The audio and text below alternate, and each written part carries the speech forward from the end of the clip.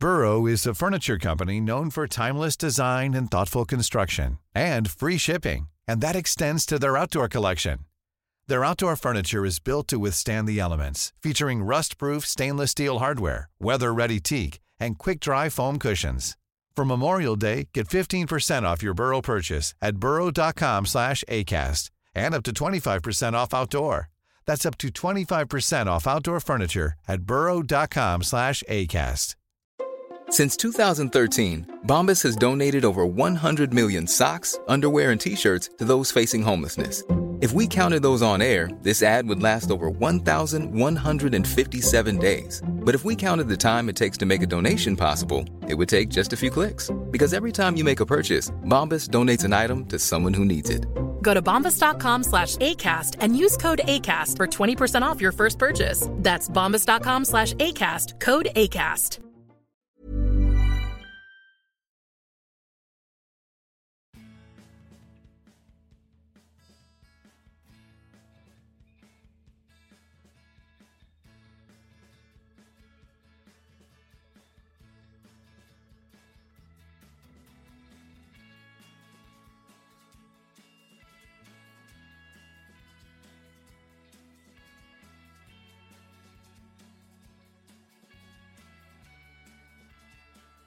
Välkommen till Klacken.nu mina damer och herrar. Och jag är riktigt glad att sitta mitt emot Philip O'Connor. Du är glad nu, vi får se om du är glad om en timme när det här samtalet är slut. Tack så mycket för att man fick vara med. Ja, riktigt roligt.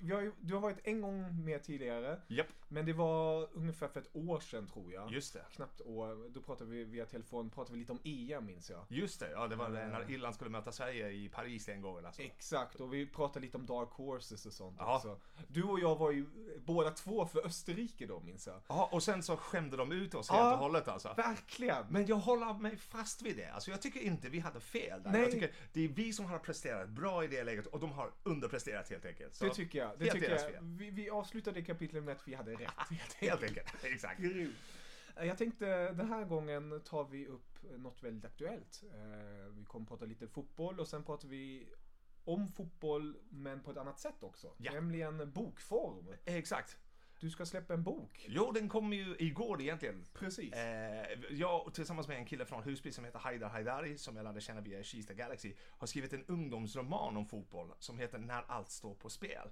Och den berättelsen grundar sig i en 17-årig kille från Husby som blir elitfotbollsspelare i en allsvensk klubb som vi har hittat på som heter Sveio United. Och Sveio United, det är lite paralleller där i ett år när AFC kommer upp liksom. Ja. För vi har ju liksom en IT-miljardär som har köpt upp den här klubben och de kommer upp i allsvenskan. Och den här killen i alla fall, han etablerar sig i A-laget då. Och sen så får han förtroendet för att slå straffar i laget också av en anledning. De som läser boken kommer få alla detaljer sen.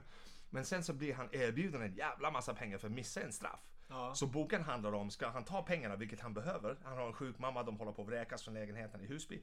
Eller ska han göra det rätta inom citationstecken och liksom fortsätta försöka utveckla en karriär där? Så det handlar om fotboll, det handlar om moral, det handlar om förorterna, det handlar om allt det där. Och nej, det är skitkul. Nu när man har den i handen så att säga så känns det jättebra alltså. Hur länge har du jobbat med den här boken? Det är svårt att säga. Det är kanske ett år sedan första diskussionerna. Det finns ett förlag som heter Pincho som har bland annat gett ut Pillos självbiografi. Vad heter han? Nike, Phil Knights bok. Det finns ju en massa böcker. Jag vet att de hade planerat någonting med Erik Hamrén. Nu sorgligt nog kommer förlaget att stängas ner. Alltså, det ägs av Natur och Kultur som är största förläggaren i Sverige ungefär. Okay. Jens Bonniers och Norstedts då. Men nu att de har bestämt sig för att stänga ner Pincho-avdelningen så att, vilket är lite synd liksom. Men vi känner liksom att den här boken har en ganska bra framtid för egentligen vi har ju skrivit det. Vi började diskutera med dem. De kom till oss i Kista Galaxy och sa okej, vi vill främja läsandet bland ungdomar. Vi vill nå ut till ungdomar. Ni har en jävla massa ungdomar här. Liksom, hur kan vi nå varandra? Och så, jag tror att de ångrade det direkt för jag började som en k-pist bara idéer om de här grejerna. Om böcker du kan skriva, vem du ska skriva om och så vidare. Men sen så tänkte vi okej, vi måste distillera ner det här in till någonting som vi kan få ett grepp på. Och så sa jag okej, vi vill skriva böcker för de som inte läser. Vem är de som inte läser? Jo, de läser faktiskt. De har läst Zlatans bok. Och sen ingenting annat efter det. Så tänkte vi, okej, vi måste ge dem någonting extra. För det är många som du säger, om du säger till en kille i Husby eller Tensta som vi var i igår, eller Skärholm eller Rosengård, fan jag läste Zlatans bok, den var jättebra, jag tyckte den var jättekul. Den här är skriven av David Lagercrantz. Det är ingen enkel bok i sig, men de lockas till det av Zlatans berättelse. Så jag tänkte, fan, om vi kan komma på en berättelse som lockar dem, som de kan känna igen sig själva i, då kommer de inte ha något problem att läsa. För folk läser ju, de läser på internet, de läser på Instagram, de läser artiklar på Svenska fans, de går in på liksom Sid Lowe's artiklar i The Guardian, så de läser till och med på engelska. Så det är upp till oss som är vuxna eller kulturskapare eller vad fan du nu vill kalla det för, att skapa någonting som tilltalar dem. Så väldigt ofta det som händer är att vita medelålders gubbar som jag sitter bara, ni ska läsa det här är en bra grej. Så vi gjorde tvärtom. Jag har känt Haidar som är 21 år äldre än Haidar, men Haidar kommer från Husby. Jag är där i Husby i Tensta varje dag. Jag har spelat i Kista Galaxy och varit involverad där i 5-6 år. Så vi har ju den här grunden, och Haidar pluggar journalistik, och så sa jag, ska vi inte göra det här tillsammans? Så nu Haidar och jag har jobbat för BBC tillsammans, Reuters, har jobbat på lokaltidningen där. Han pluggar journalistik, vi håller på med en radiodokumentär för Sveriges Radio. Så det här är ingen blåbär heller. Han vet vad han håller på med. Så vi fick ett kontrakt för att skriva 2 böcker. Det här är liksom första boken i en serie. Serien är tilltänkt att vara 6 böcker. Spännande. Vi hade kontrakt för första 2 och nu kommer det här första ut. Så det första vi gjorde där var att jag och Haidar satt, och Haidar gjorde det mesta måste jag säga. Han tog liksom the heavy lifting på den här. Och så skapar vi den här hela fotbollsklubben alltså. Så det är liksom juniortrupp, A-lagstrupp, vilken position, vilket land, vilket landslag, varifrån de har kommit, hur många mål de har gjort, vem de är gifta med, vilken bil de kör. Vi skapar allt det här, träningsanläggningar, var de tränar, när de tränar, vem som är bra på vad, hur kom det hela till liksom. Så vi skapar hela den här världen, och sen börjar vi skriva utifrån det. Och det gör det ganska enkelt, Kevin, för att återgå till din fråga, vi har tänkt på det i ungefär 1 år, men liksom hästarbetet, det är lite som journalistik, det gick väldigt fort och bara, när du tar reda på allting. Sen efter det så är det ganska enkelt att göra. Så manuset den har varit klar sedan i oktober. Men bokvärlden och publicering, den är liksom motsatsen till internet. Det tar ju hur länge som helst att få ut det. Laddar. Ja, exakt. Det är bara, det var fram och tillbaka. Och det är korrekturläsning, och det är riktigt. Det ska ju vara korrekt och hela grejen. Och sen så var det omslaget som gjordes av John Edengren. Fantastiskt omslag tycker vi i alla fall. Och så hela den processen, och sen så måste den säljas in till Akademibokhandel och Adlibris och Bokus och alla de här. Så alla de här grejerna som händer i bakgrunden, och du vet, när man är van vid internetpublicering och snabb journalistik, bara, kan jag inte få det nu? Så det har varit jättekul liksom, men nu är det ute i affärerna. Men det där var bara första delen. Och vi sa igår när vi lanserade boken liksom, igår var en milstolpe för oss, men det är precis i början på resan. För nu måste vi nå ut, och det är därför vi är jättetacksamma att jag fick komma hit idag och prata med dig om det. För om det här ska ha någon mening överhuvudtaget, så måste vi nå ut till de här som inte läser, som inte lyssnar på podd, som inte läser tidningen, DN, Svenska Dagbladet, inte lyssnar på vad heter det, inte fotbollsstationen, utan Sveriges Radios fotbollspodd med Rickard och Andreas Mattsson. Det är fotbollsarena. Så vi måste nå ut på alla möjliga sätt. Om det betyder att jag måste gå till ett bibliotek, eller Haidar måste gå till en skola, eller vi måste åka dit, ja, men då gör vi det. För vi tror ju på det här att om folk börjar läsa det här, den här bokserien liksom, så kommer de säga, men fan, Pillos bok då? Ska jag inte ha fått tag i den där? Eller vänta nu, Simon Cooper har ju skrivit en bok om Ajax. Och du vet, på det sättet liksom locka in. För i slutändan, att ha framgång i livet, det handlar väldigt mycket om läsning. Det handlar om att kunna ta reda på grejer och utbilda dig. Jag kommer ihåg för några år sedan, jag pratade med Robert Walker, du vet, som spelar i Örebro. Jag spelade den tiden i Örebro, och Robert, han hade en ganska svår knäskada, och han visste inte, ska jag satsa på skolan eller ska jag satsa på fotboll? Och vi pratade lite från och till, så jag sa, satsa på båda.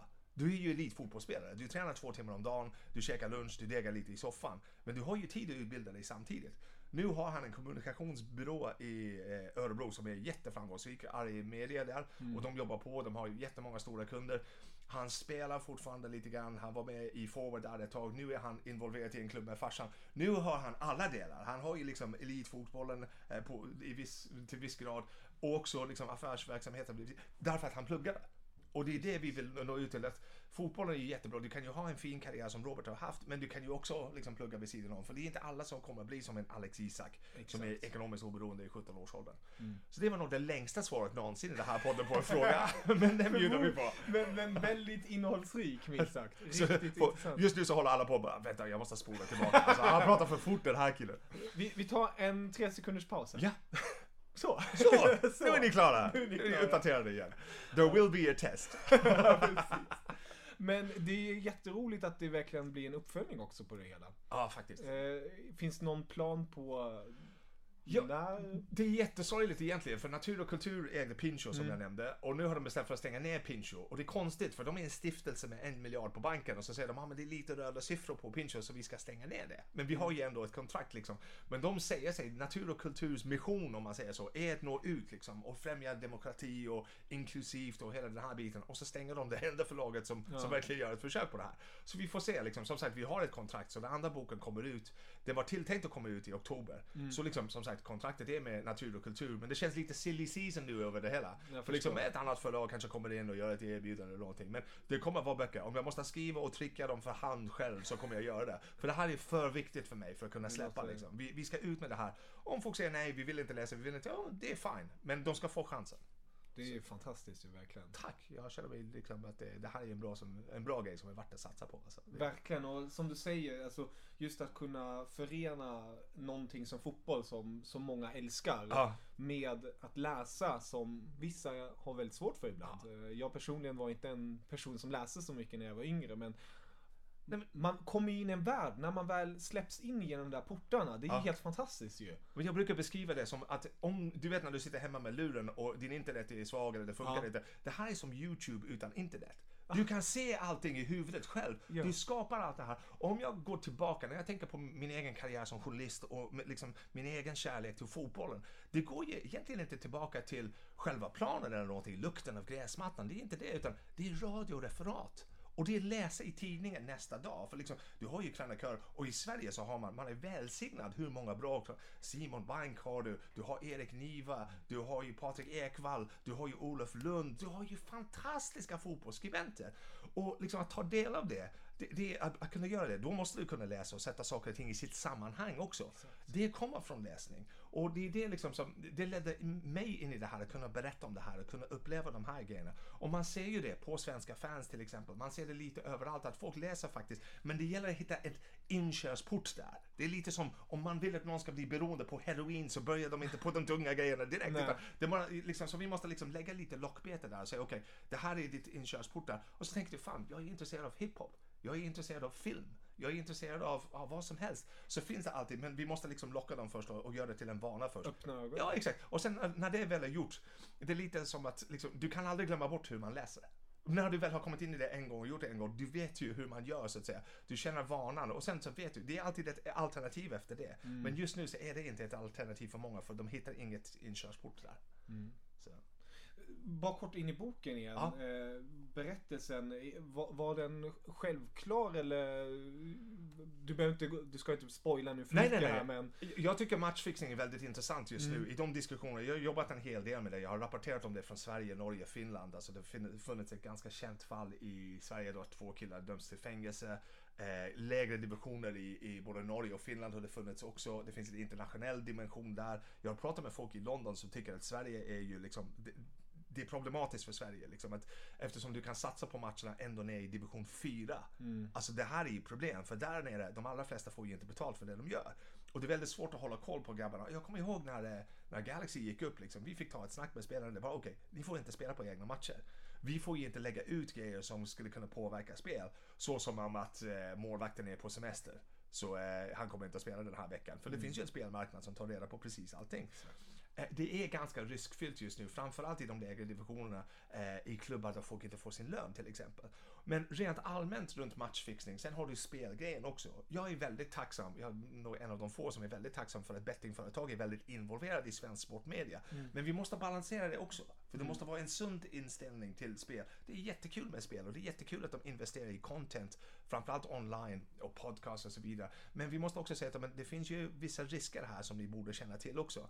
Men när vi kopplar ihop alla de här grejerna om matchfixning, vi hade en del ämnen som vi kommer att täcka i de här 6 böckerna. Vi kommer att täcka dopning, vi kommer att täcka mobbning, vi kommer att täcka saker och ting som hemlängtan som är väldigt aktuell för unga fotbollsproffs. Men också för de som åker bort och pluggar. Också för de som har kanske kommit från ett annat land, som är nya i Sverige och som bara, vad fan är det här för samhälle? Hur ska jag hitta min plats här? Hur ska jag hantera det här? Så alla de där grejerna kommer att tas upp med fotboll som bakgrund till allting. För fotboll är ju livet liksom. Allt som finns i livet finns i ett omklädningsrum. Så det är ett perfekt sätt för oss att ta fram de här grejerna. Du är övertygad nu? Jag är övertygad. Fan, då har jag gjort det rätt alltså. Då har jag gjort ett bra jobb. Definitivt. Alltså det är som du säger, alltså man kan applicera så mycket kring just fotboll. Allt jag har lärt mig genom fotbollen. Jag minns när jag pluggade också med inkörsportar med folks kulturer möts i omklädningsrum på ett helt annat sätt. Alltså om man skulle kunna ha det som är ett omklädningsrum ut i världen, då skulle världen se på ett helt annat sätt ut. Det finns också vissa delar som kanske inte är det mest positiva, men framförallt mycket det finns ju jättemånga positiva grejer, men att de negativa sakerna, man ska aldrig förneka att det finns negativa saker, vare sig i samhället eller i omklädningsrummet. Men där har du också liksom en scen där du kan jobba med de här grejerna. Jag ska prata med en kille om en timme nu om homofobi inom fotboll. Att folk som är gay, att de inte känner sig välkomna inom fotboll. Än idag i Skandinavien har du folk. Och det är ett problem. Men den här killen jobbar med det i Danmark och vi ska prata om det. Men vi har ju en plattform där som vi kan använda för att göra någonting riktigt positivt. Och även om vi inte kan lösa de här frågorna så kan vi alltid ta upp de här grejerna. Så det är ju liksom att vi har det där. Och de vänskapsband som man har där bland lagkamrater. För det brukar sägas, om du läser medie- och kommunikationsvetenskap, det brukar sägas att media kan inte berätta för oss vad vi ska tänka, men vad vi ska tänka på.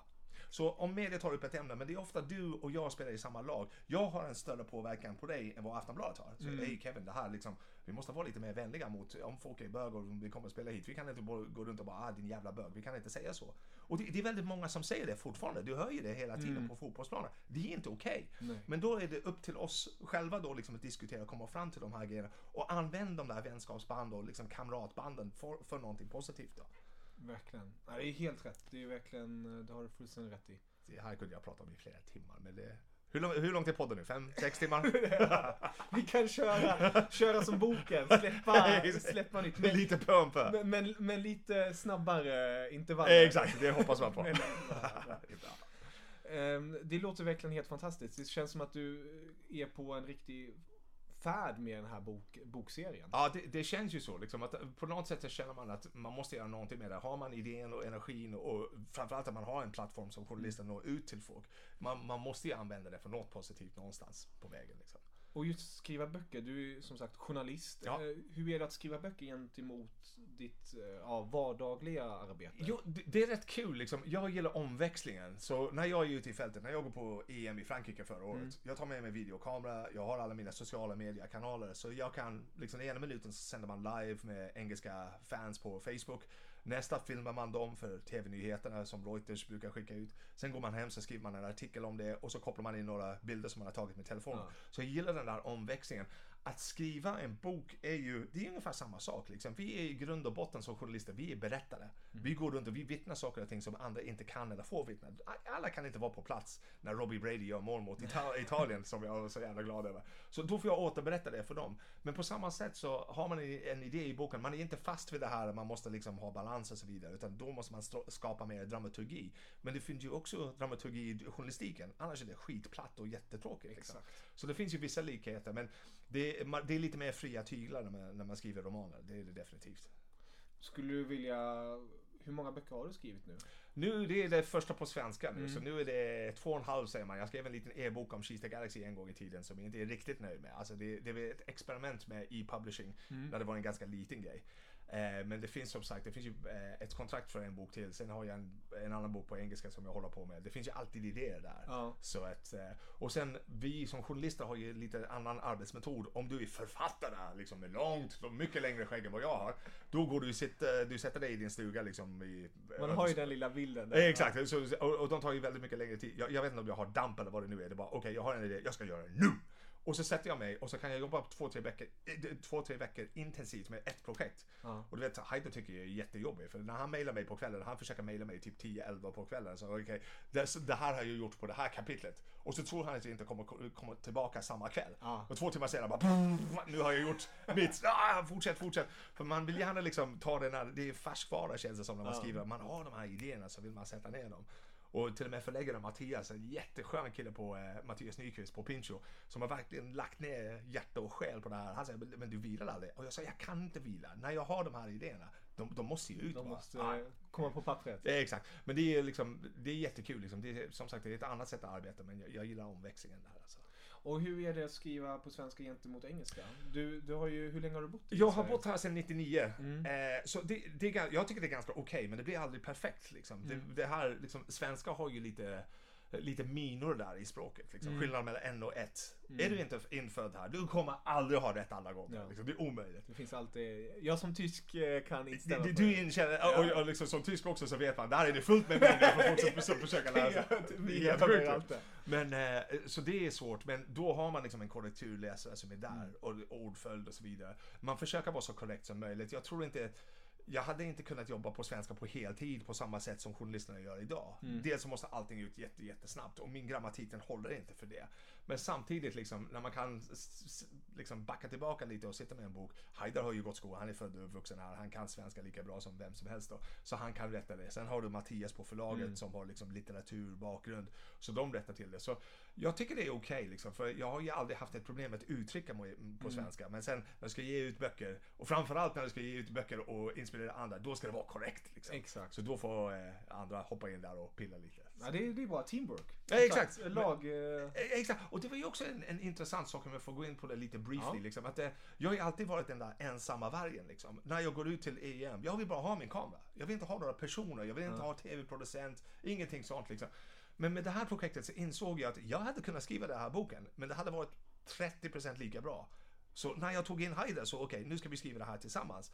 Och när han pluggar journalistik, vi hade tänkt att han skulle gå åt radiohållet liksom. Han är perfekt kille för P5 till exempel, eller Energy eller någon av de här. Och sen tänkte han, fan skriva. Och sen så började han skriva och dels så tyckte han om det, men dels så visade han var jävligt duktig på det. Och det var okej, så när du släpper lite liksom, och inte har det här kontrollbehovet och arbetar verkligen som i ett team liksom. Det är som den här killen som måste ha nummer 10 varje match, måste ha bollen, måste ta alla fri. Släpp! Andra kan. Låt dem liksom ta plats. Låt dem göra sitt också. Och även om det inte blir vinst varje match så blir det väldigt mycket bättre för det. Ja, såklart. Ja, det är härligt. Som sagt, applicera allt på fotboll. Det fungerar. Allting kommer tillbaka till fotbollen. Det är helt rätt. Den där runda bollen, den är charmig. Det är livet det där alltså. Helt rätt. Jag tänkte, vi lämnar kort din härliga bok och som sagt, vart ska man titta för att nå den? Det finns ju överallt. Det finns på Adlibris och Bokus, det finns på Akademibokhandeln, det finns ju lite överallt. Man kan gå in på pincho.se så hittar man alla detaljer kring boken om man är återförsäljare. Det kommer finnas på biblioteket som har köpt in det också. Så det finns bara. Och sen om du liksom sträcker ut en hand till mig på sociala medier, liksom det här boken, det kommer med lifetime support guarantee. Så alla som kontaktar mig på Twitter kommer jag svara på dem. Så det är @PhilipO'Connor på Twitter. Vi har en Facebook-sida som heter Svea United också. Gå in där om du vill att vi ska prata till din klass eller din skola eller din kommun eller din arbetsplats. Ställ frågan där bara så kan vi hjälpa er både till att hitta till boken, hitta till läsningen och sen hitta till en framtida läsning också. Fantastiskt. Där ser man. Fantastiskt. Nu tänkte jag vi pratar lite om fotboll. Fotboll ja, just det! Fotboll igen. Och som de flesta vet, du kommer bortom Nordsjön tänkte jag säga. Exakt ja.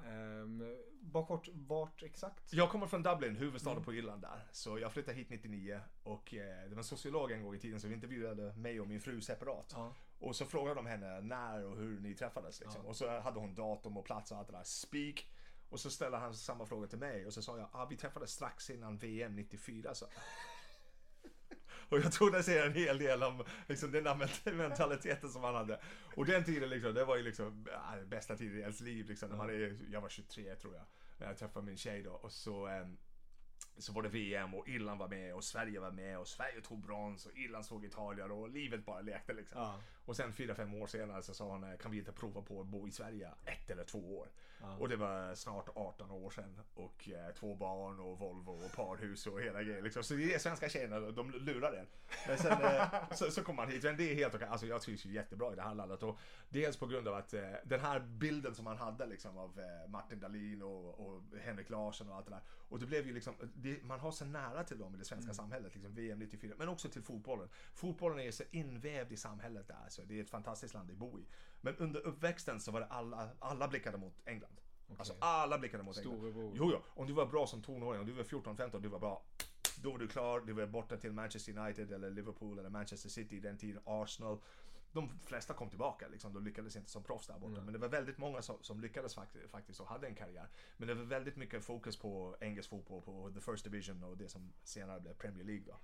Så det är där som intresset ligger så att säga. Och vilket lag är det då som hjärtat slår för extra? Eller finns det något specifikt lag? Inte riktigt. Jag var lite konstig på det sättet att jag fastnade aldrig för något lag. Jag fastnade för de lagen där det gick bra för irländarna. Så om du går tillbaka i tiden till första laget var ju typ Arsenal. För där hade du Liam Brady, David O'Leary som var mittback där. Frank Stapleton, de första 2 riktigt stiliga spelare. Alltså Liam Brady som senare spelade i Juventus, vilken vänsterfot, vilken intelligens. Jobbat väldigt mycket med Wenger sista tiden i Arsenal. Alltså. Så han var lite av en förebild trots att jag är högerfotad. David O'Leary var också stilig mittback. Liksom. Han var lite som Rio Ferdinand sin tid. Liksom. Stilig, liksom. Var aldrig smutsig. Liksom. Aldrig smutsig om shortsen efter matchen. Elegant, ja. Sen Stapleton var ju en jävla duktig målgörare som misslyckades helt i Ajax en gång i karriären, men också en bra spelare. Sen efter det var det Liverpool, det fanns ju en kille som heter Ronnie Whelan som var mittfältare där, otroligt duktig, också vänsterfotad. Sen så hade du de här liksom nästa generationens irländare, så som John Aldridge som är född och uppvuxen i England, men det finns ju liksom 5-6 miljoner som bor på ön Irland, men runt om i världen så är det 40 miljoner irländare, alltså de som har liksom mamma, pappa, mor eller farföräldrar, som vi är rätt utspridda. Och för min del, framförallt nu när jag bor i Sverige och har egna barn som är födda och uppvuxna här, det är den länken som jag tyckte var intressant, liksom folk från England, från USA som var intresserade på samma sätt. Thomas Delaney i det danska landslaget. Vi hade, när Thomas var tonåring så hade jag ett samtal med hans pappa, för hans pappa är Irish American då. Och så tänkte vi, fan Thomas, det hade kunnat vara bra för Irland. Bara nej, Thomas vill bara spela för Danmark. Så han känner till liksom Pobran och Heritage och hela den biten, men Thomas var inställd på det. Och det har gått mycket bra för honom. Men Delaney var ju en sån som jag hade kunnat tro var intressant. Det finns ju en kille i Norge också, en målvakt som har varit i England i Arsenal också, Sean någonting. Så det är väldigt utspritt. Så det här intresset för irländarna var ju det som mer än någon klubb. Men det är klart liksom, jag har alltid gillat Newcastle United, dels på grund av Kevin Keegans tid där, men dels på grund av jag har varit i den stan och folket de är så härliga liksom. Man vill bara att det ska gå bra för dem liksom. Så nej, men det är som sagt där det går bra för irländare, men nu för tiden, den tiden var det Arsenal och Liverpool och sådana klubbar, Manchester United, Roy Keane, Dennis Irwin, nu är det Burnley, vilket känns ju lite sådär. Ja, de är ändå där. Ja, exakt, de vill där kämpa, men det är lite, alltså det speglas i svensk fotboll och skandinavisk fotboll också, att en gång i tiden så Fredrik Lundberg spelade i Arsenal, då hade Olof Mellberg där, Henke var en sväng i Manchester United, Barcelona också, men nu svenskan och skandinaven är lite längre ner i the pecking order så att säga. Lite likt i länder och det. Och jag tycker inte det är sorgligt, alltså jag gillar fortfarande att se Martin Olsson om han spelar i Norwich eller liksom de här svenska spelarna som kommer in dit, så det är fortfarande samma intresse liksom. Det är intresse för människor snarare än lag, skulle jag säga då. Det är ju underbart. Hur tycker du den här säsongen har varit då, alltså från ett objektivt perspektiv? Det har varit en av de mest fascinerande någon gång. Och folk säger, hur kan du säga det när Chelsea leder så stort? Men jag tycker liksom, rent personlighetsmässigt, att det har handlat mer om coacherna än spelarna. Alltså det har ju inte hänt mig veteligen. Alltså jag kommer inte ihåg en tid där coacherna var så pass viktiga. Men sen liksom den här svängen som Leicester har gjort från att vara mästarna till nedflyttningshotet där. Att Conte kommer in, att Mourinho är där, att Ranieri liksom med ungefär minus ett par spelare men kan inte få bukt med problemen i den där omklädningsrummet. Att Klopp har så svårt att förklara för folk, att Guardiola har så svårt för att förklara för folk. Så alla de här dimensioner och nyanser, jag tycker det har varit sjukt spännande. Och sen, jag har gjort väldigt många av de lägarmatcherna. När Swansea möter Crystal Palace till exempel, har jag rapporterat dels från TV, men jag har också varit på plats i England. Och till och med de matcherna tycker jag är sjukt spännande och intressant. Bara från en taktisk synpunkt liksom. Det är så mycket pengar som står på spel i den där ligan. Varenda poäng är så viktig. Men ändå liksom, folk kämpar och de tittar på video och de försöker räkna ut och liksom taktiskt sett göra grejer. Men allt det här, alltså för mig har det varit mer intressant till och med än förra året. Där Leicester vann. Alltså, det var jättekul och riktigt solskenshistoria. Men nu är vi tillbaka liksom in the trenches, liksom i skyttegravarna här. Och det är skitintressant alltså. Det är just den här management-biten som är mest, och den taktiska biten som är de mest intressanta tycker jag. Det känns verkligen som en ny trend som du påpekar där med att tränarna blir nästan viktigare än om man nu värvar in en mittfältare eller en anfallare. Det känns så, för liksom det stora värvningen innan den här säsongen var Pogba. Och Pogba var ju det snackat om 100 miljoner euro hit och dit. Och han har blivit nästan liksom en sidogrej. För liksom, grejen var ju i början, det var inte ens att Pogba inte fick ut det han kan av sitt spel. Det var, Mourinho har ju ställt upp med fel lag. Och det som är mest kul där, Kevin, är att folk inser det. Gemene man som sitter i soffan bara, och dels har det att göra med, framförallt i Sverige så har vi jättebra kommentatorer på bland annat Viasat som kan förklara för folk liksom. Min kompis Bojan, alltså jag älskar att titta på Bojan, Johan Mjällby när han var med, också jätteduktig, Ola, Erik, liksom alla de här, de är jätteduktiga på att förklara, så kunskapsnivån har höjt. Så när du sitter och tittar på Manchester United, du ser, Pogba är för långt ner i banan. Jag tycker det här var härligt, liksom, den här utbildningsfrågan. Exakt. Så folk ser det där, att folk kommer i vägen för varandra, att Wayne Rooney inte hittar rätt position. Men som sagt, det har blivit en tränarfråga nu. Hur disponerar du dig, dina spelare på rätt sätt för att få ut det absolut maximala? Vi har ju sett det i Chelsea med trebackslinje. Hade du spelat i Premier League med trebackslinje för något år sedan, 3-4 år sedan, du hade blivit idiotförklarat. Nu leder han ligan med 10-12 poäng liksom, och de ser helt invincible ut. Och Arsene Wenger som har alltid varit liksom vedertaget som en fantastisk manager som har varit där ändå sen Jesus var pojk liksom. Men nu får man ifrågasätta, för han får ju inte ut det bästa av de här killarna. Rösten ekar inte lika högt i omklädningsrummet, så det är ju en väldigt viktig grej. Det går ju omgångar. Det kommer ju säkert liksom, ibland i England är det fysik som dominerar. Sen kommer en Gianfranco Zola. Sen är det teknik och det är intelligens som dominerar. Sen går det tillbaka till fysik. Nu är det taktik och coachning som är det som styr på riktigt. Men någon kommer bryta det här mönstret snart. Någon spelare kommer träda fram och bara liksom ändra, han kommer change the game liksom, återigen. Och då måste alla sätta sig och säga okej. För det finns ju alltid en motvikt. Det jag tycker är mest intressant den här säsongen i Manchester City alltså. Ibland sitter man, framförallt i början på säsongen, och så ser du vet vem Guardiola är. Alla vet hur han spelar fotboll. Och sen ser man Manchester City spela en parodi av tiki-taka. Liksom där spelar de bara, jag vill inte ha bollen. Och i Bayern München så är det inget problem. De kan kontrollera det. I Barcelona inget problem. Det här är inga dåliga spelare. Nej. Det är bara i den takten som de ska spela och tänka och fatta sina beslut. Det har de inte än. Nej. Och det kommer att komma. Och i vissa matcher har de gjort det väldigt bra. Men de är för ojämna just nu för att vara ett Guardiola-lag. Och det är därför han inte har lyckats. Men det är fascinerande att se liksom, att han sätter sin prägel på det. Att Klopp fortsätter försöka med liksom, Dortmund-manuset i en liga som inte riktigt passar. Liksom. Det är mycket mer flipperspel i Premier League. Så du får inte de här rena omställningsmöjligheterna. Från fasta situationer kan du få det. Från en hörna till exempel. Och då får du till det. Och Klopp är överlycklig.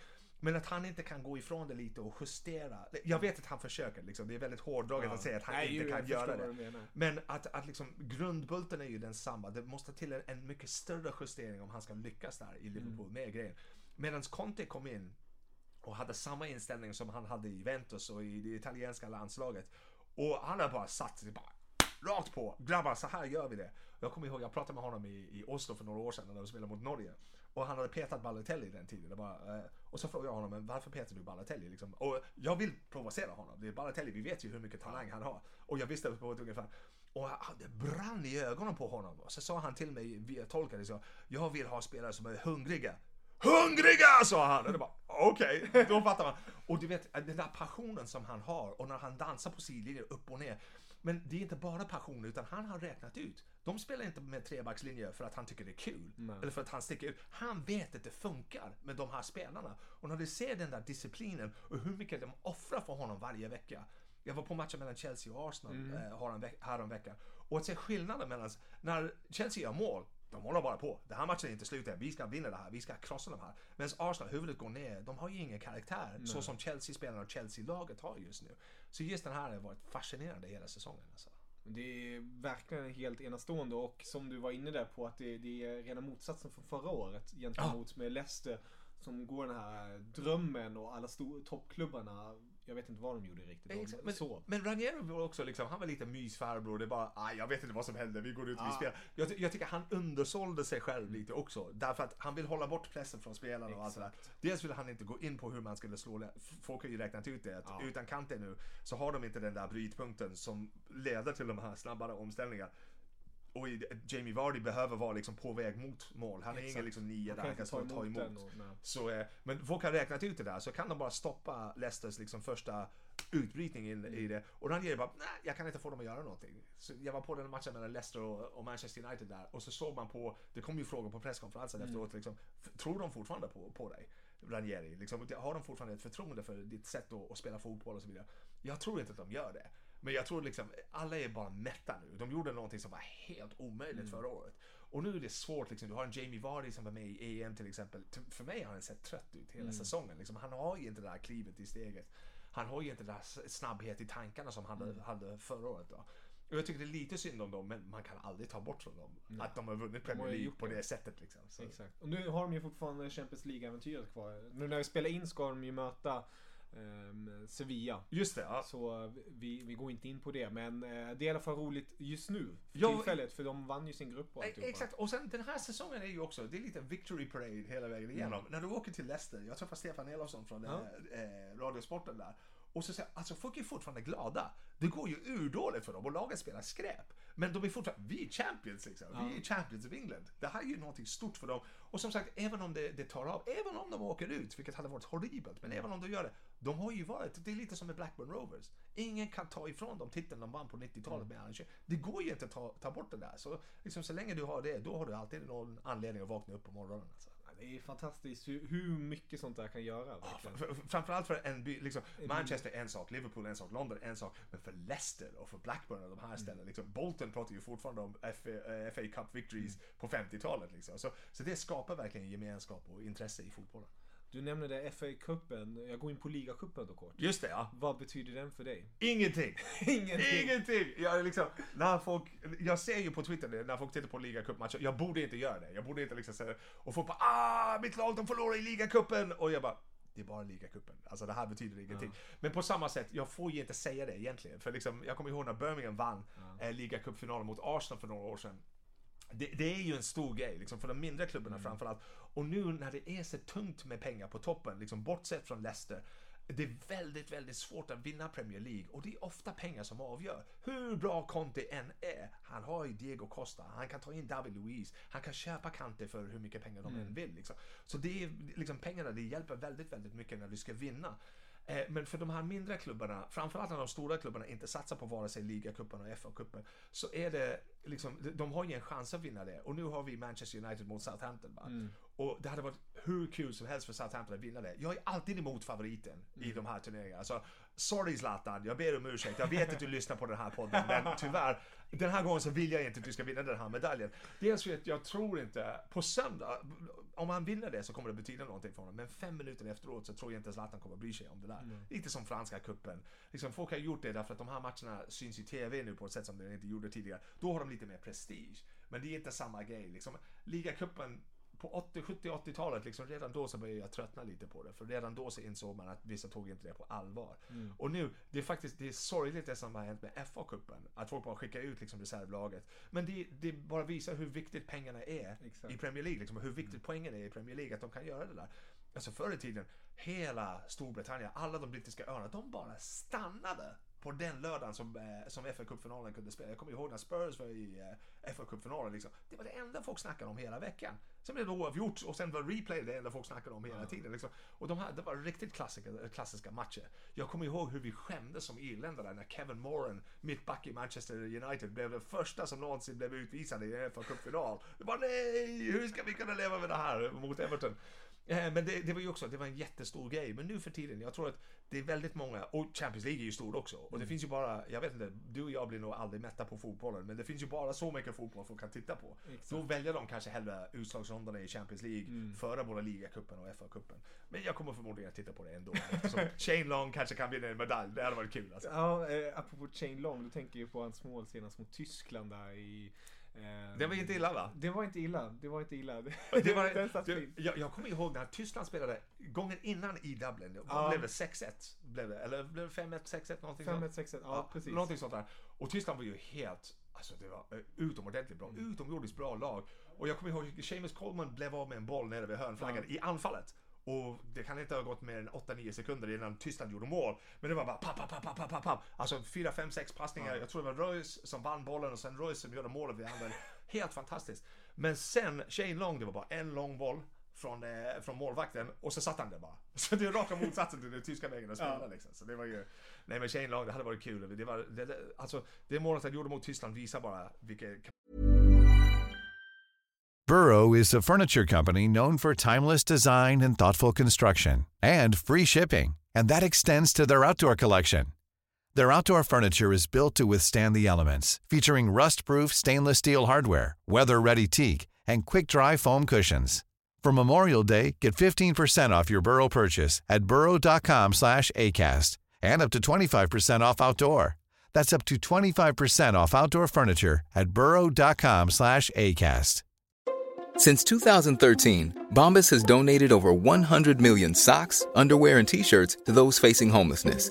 If we counted those on air, this ad would last over 1,157 days. But if we counted the time it takes to make a donation possible, it would take just a few clicks. Because every time you make a purchase, Bombas donates an item to someone who needs it. Go to bombas.com/ACAST and use code ACAST for 20% off your first purchase. That's bombas.com/ACAST, code ACAST. Hey there, it's Michelle Norris. I'm host of a podcast called Your Mama's Kitchen. When I travel, I'm usually looking for a way to find a taste of home when I'm not at home. And one of the things I love to do when I am at home is entertain. And Airbnb allows me to do that. When I was in California recently, I rented a house that had a great kitchen. And when we were sitting around the table, we were all thinking, we're in someone else's house. Someone could be in all of our homes as well. If you have a home, but you're not always at home, you have an Airbnb. Your home might be worth more than you think. Find out how much at airbnb.com/host. Kapacitet killen har, men han får ju inte alltid ut det. Men då hoppas du på Southampton igen? Ja, jag hoppas på Southampton. Shane Long. Jag kommer inte gråta mig till sömns, men om Shane får en medalj, då blir jag jätteglad över det. Alltså, definitivt. Härligt. Men Filip, riktigt roligt att ha med dig. Tack. Riktigt roligt att få vara med. Ja, och heter som sagt, om man vill läsa boken, ska man bara söka på den. Det är bara att söka på den. Sverige United, när allt står på spel, heter boken. Vi heter Sverige United på Facebook. Leta upp mig, @PhilipO'Connor på Twitter eller någonting sånt. Så på något sätt kommer ni hitta mig. Alltså. Underbart. Men tusen tack, så hörs vi snart igen. Det gör vi, hoppas jag. Auf Wiedersehen. Tack för detsamma.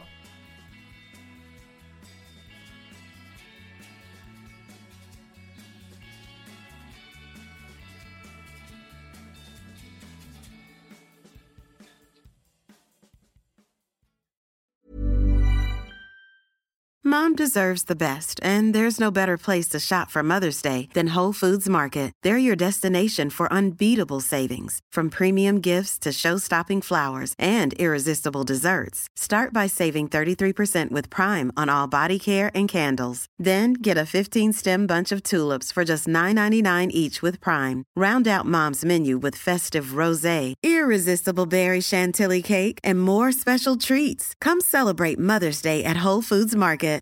When you make decisions for your company, you look for the no-brainers. And if you have a lot of mailing to do, Stamps.com is the ultimate no-brainer. It streamlines your processes to make your business more efficient, which makes you less busy. Mail checks, invoices, legal documents, and everything you need to keep your business running with Stamps.com. Seamlessly connect with every major marketplace and shopping cart. Schedule package pickups and see your cheapest and fastest shipping options from different carriers. With rates up to 89% off USPS and UPS rates. And with the Stamps.com mobile app, you can take care of mailing and shipping wherever you are. Make the same no-brainer decision as over 1 million other businesses with Stamps.com. Sign up with code PROGRAM for a 4-week trial, plus free postage and a free digital scale. No long-term commitments or contracts. That's Stamps.com. Code PROGRAM.